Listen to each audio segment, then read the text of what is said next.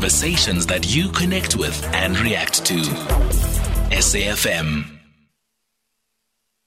We continue the conversation on the talking point. It's 16 after 11 o'clock, final hour of the show. And we thought we'd use this time, and particularly this day, the 17th of October, to remember the life of the slain anti-apartheid activist Ashley Kriel. He was born on the 17th of October, an individual described as brave and one of the most influential activists in Bonteheuwel, a township in the Western Cape. Now, he was a member of Mkhoto Wesizwe and was killed in 1987. He was just 20 years old. And you know, there's still some of these gripping images of the funeral that was held for him, where mourners were harassed at his funeral, and really a symbol of just how much he had contributed to the community and how much he was, how much he was a target of the then apartheid government. Michel Assure is Ashley's older sister. She joins us now. Michel, good morning to you. Thanks for your time this morning. Good morning, Kathy, and good morning to the listeners. Thank you for having me. Thank you for making time to speak to us, Michel. Irma Titus is a community member in Bonteheuwel and is also one of those that has been intentional about helping her community remember the life of Ashley. Irma, good morning to you. Thanks for your time. Good morning, and hello to your listeners. And hi, yes. Marcy. Thank you so much for coming on, Irma. Firstly, let me just start with what a day like today means to you as a family, Michel, especially given the fact that it is your brother's birthday, effectively. Yes, it's indeed a solemn occasion that we remember actually today.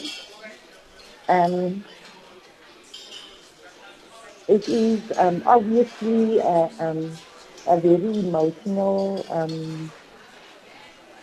feeling for all these years after his passing. I have to speak on these occasions year after year. And today I salute my brother. He was my only brother, as we call in the family. He was my Buddha. Yeah, and he would have been 56 years old. And he died at he was taken away brutally, and we were robbed of his life. And at such a young and tender age, he was also just a kid. Irma, just last month, of course, you helped organize a march that was held on Heritage Day in particular to remember the life of Ashley Kriel, to remember this freedom fighter and his contribution to the struggle. What has that process been like for you as a young person, number one, having to come into awareness of who exactly he was, and then taking on that task, that responsibility of ensuring that his name will be remembered? I think firstly to say I'm not that young anymore. I'm 37, and I think according to the youth policy, I'm no longer youth. But I think youth activism started when I was about 15 years old, and that's just thanks to my mother, a comrade of Marshy and Ashley Kriel. They were young people together fighting the anti-apartheid struggle. So political education was part of my daily bread, and I think I also just took it upon myself in terms of passing on the torch. I think it's a culture that we need to nurture, the passing of the torch, because I think the problem with leadership today is not being able to let go. We've got so much people stuck in positions of power, and I think Ashley is a great example of youth leadership. And when you are having conversations with young people, right? Because I think it's important the point that you're raising about leadership. What exactly is it that you are saying to them? Perhaps even about being active in the affairs of the country. And that doesn't automatically mean that one has to become a politician, but our democracy will certainly be better off when we have a lot more citizens that are actively engaging in doing the work of helping us transform our society. I think young people need to come to a realization that they shouldn't ask for permission to do what is their developmental prerogative, and that is to lead on the issues that affect them. I think post '94 we kind of stuck in youth practitioners like myself, people relying on youth practitioners to lead youth. And my advice is always that what youth need is freedom and enablement to do what they need to do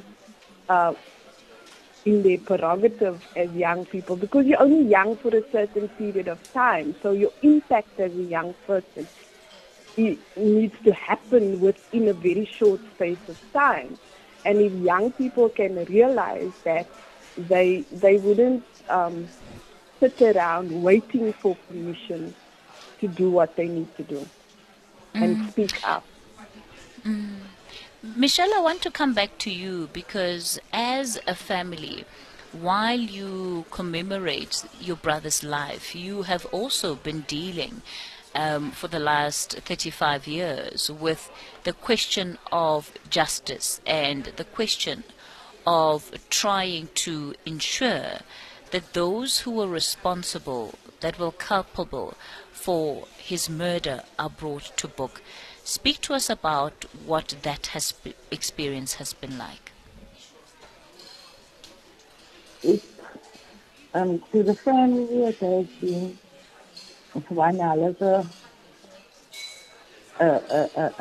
emotional ride or a roller coaster, if I can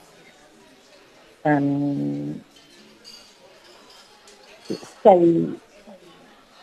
it in that way. It has been one hell of a ride. Up to this hour, we as a family still have no closure. And I want to appeal to our Minister of Justice, for the Minister to please intervene to bring justice to our family, and not only our family. I am part of a family group of all those who have fallen and all those who have been murdered and maimed by the apartheid era police. And on behalf of our family and all the families, please, Minister, I beg of you, come and let justice prevail. I think the time is long overdue for our families to suffer and go through all of these emotions. Because if one can just imagine that every year when it's time to commemorate our fallen comrades, we must go through this roller coaster of emotions.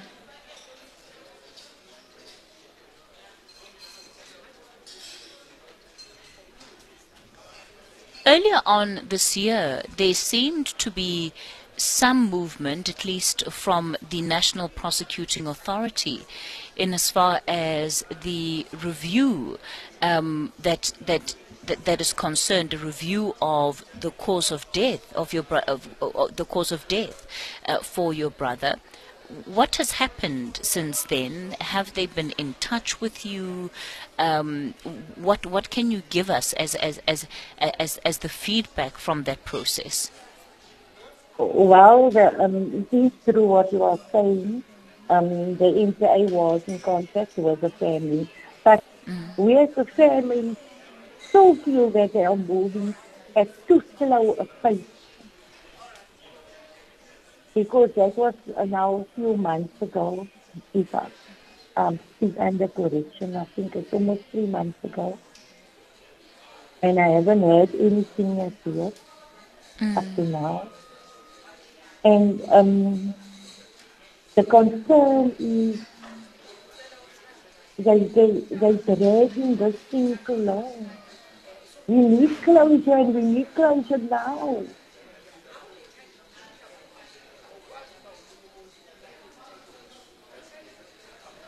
Few years ago, I also got a visit from the NGO before this one, recently. But it took them almost 2 years for them to come back. And everything just got quiet. So we as a family, we demand justice. And justice must prevail. And we demand it now.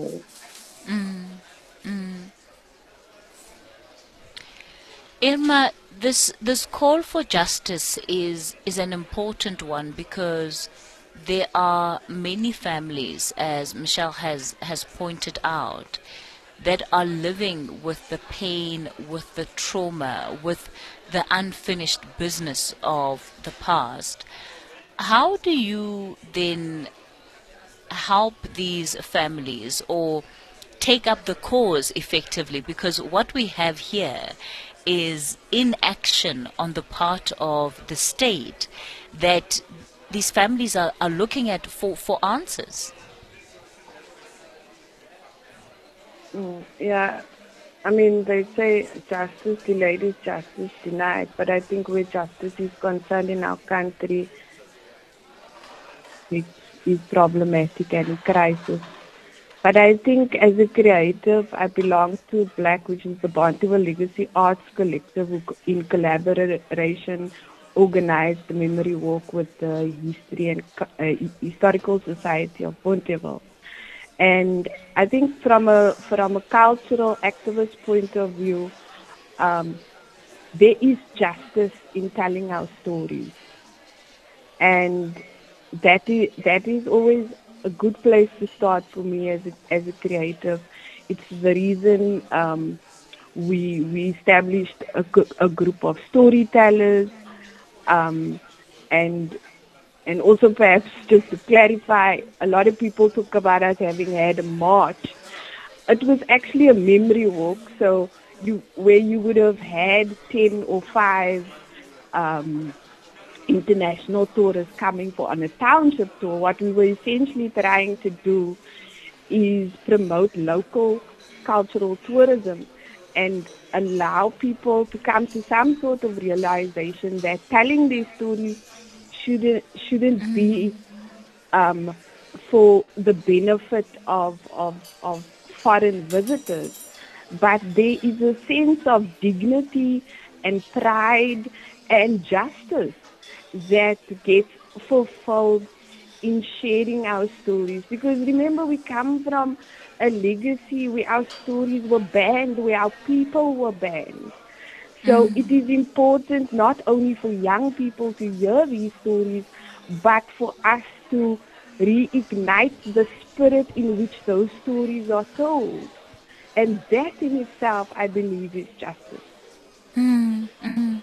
Oh, that's such an important point to make, Irma, because again, it speaks to giving people the platform to have their experiences acknowledged and not to have those experiences silenced.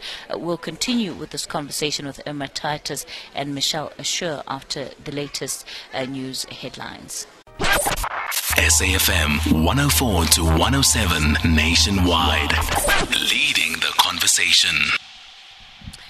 We're reflecting on the life and times of Ashley Kriel, an anti-apartheid activist and influential member of his community in Bonteheuwel in the Western Cape. Also somebody whose life was brutally cut short by the apartheid regime. Today, the 17th of October is the day he was born. We're in conversation with his elder sister, Michel Assure, and community builder in Bonteheuwel, Irma Titus. Michel, I want to come back to you and just speak from a family perspective. I would imagine that there was a lot of expectation over what would happen once there was a democratic government in this country, especially when it comes to questions and the pursuit of justice for some of not even for some, but for all of the murders that would have taken place under the apartheid government, especially where people were targeted and deliberately killed. How do you feel that today you still have to ask for intervention on this matter? It's actually very, very disturbing. And I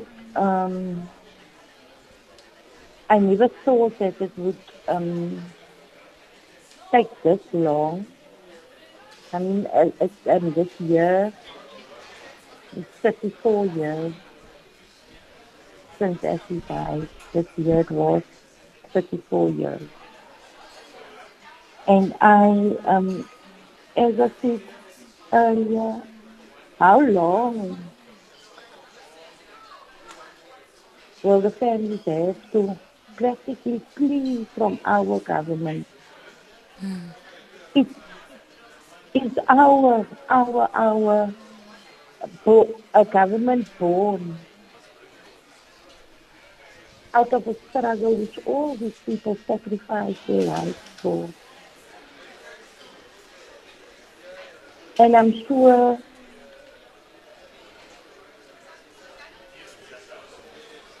some people sometimes ask, what would Ashley have said if he was alive?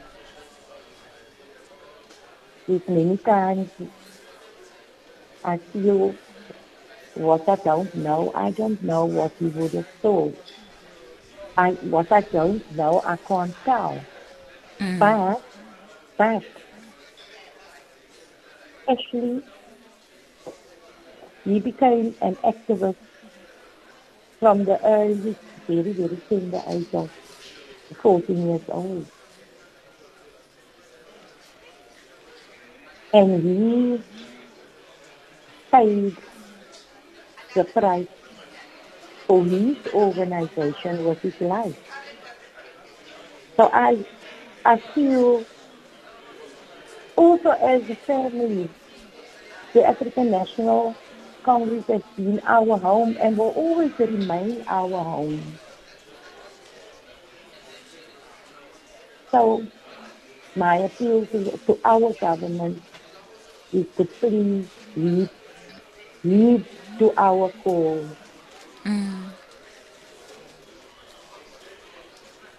And when you see the work that is being done by people such as Irma, and you see the contribution that it has in the community. So yes, there is this unresolved business of getting justice for the family, but being able to have your family story and the stories of many others who find themselves in a similar position being shared with the community, what role do you think that plays? You know, I must say that the family that that has been affected. We speak with one voice. And I want to take this opportunity to thank Irma for coming to share this platform with me today. Thank you, Irma. Because in some sort of way, all of your contributions has also become a pillar of strength to our family. Thank you again, Irma.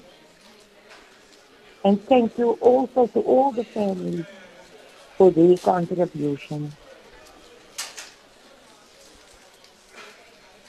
Irma, let me come back to you and perhaps get ready to wrap the conversation up here.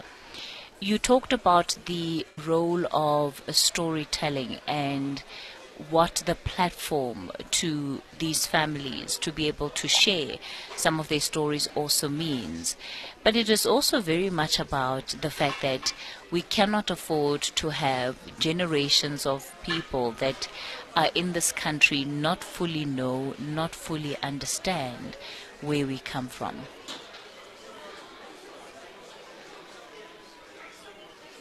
Yeah, I think what was important for us to kind of problematize and bring to surface and just unearth is a reminder that the struggle, the reason Ashley died, 94 didn't happen because people wanted democracy so that activists can have cars and favelas. No, what we wanted was power, people's power. I was only 2 years old when Ashley died, but I knew that coming out of the womb that this struggle was not for cars and favelas, it was for people's power. So in organizing a memory walk, it became a pretext for just that. Because if you think of the logistics just of any community event, right? It requires a certain amount of grassroots work and people need to take ownership.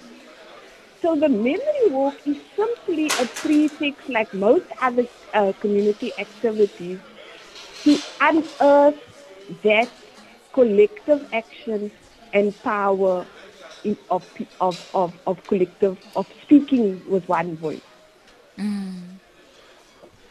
Irma Titus, let me thank you so much for your time and your contributions to this conversation. A community builder in Bonteheuwel, Michel Assure, who is Ashley Kriel's elder sister, also being part of this conversation.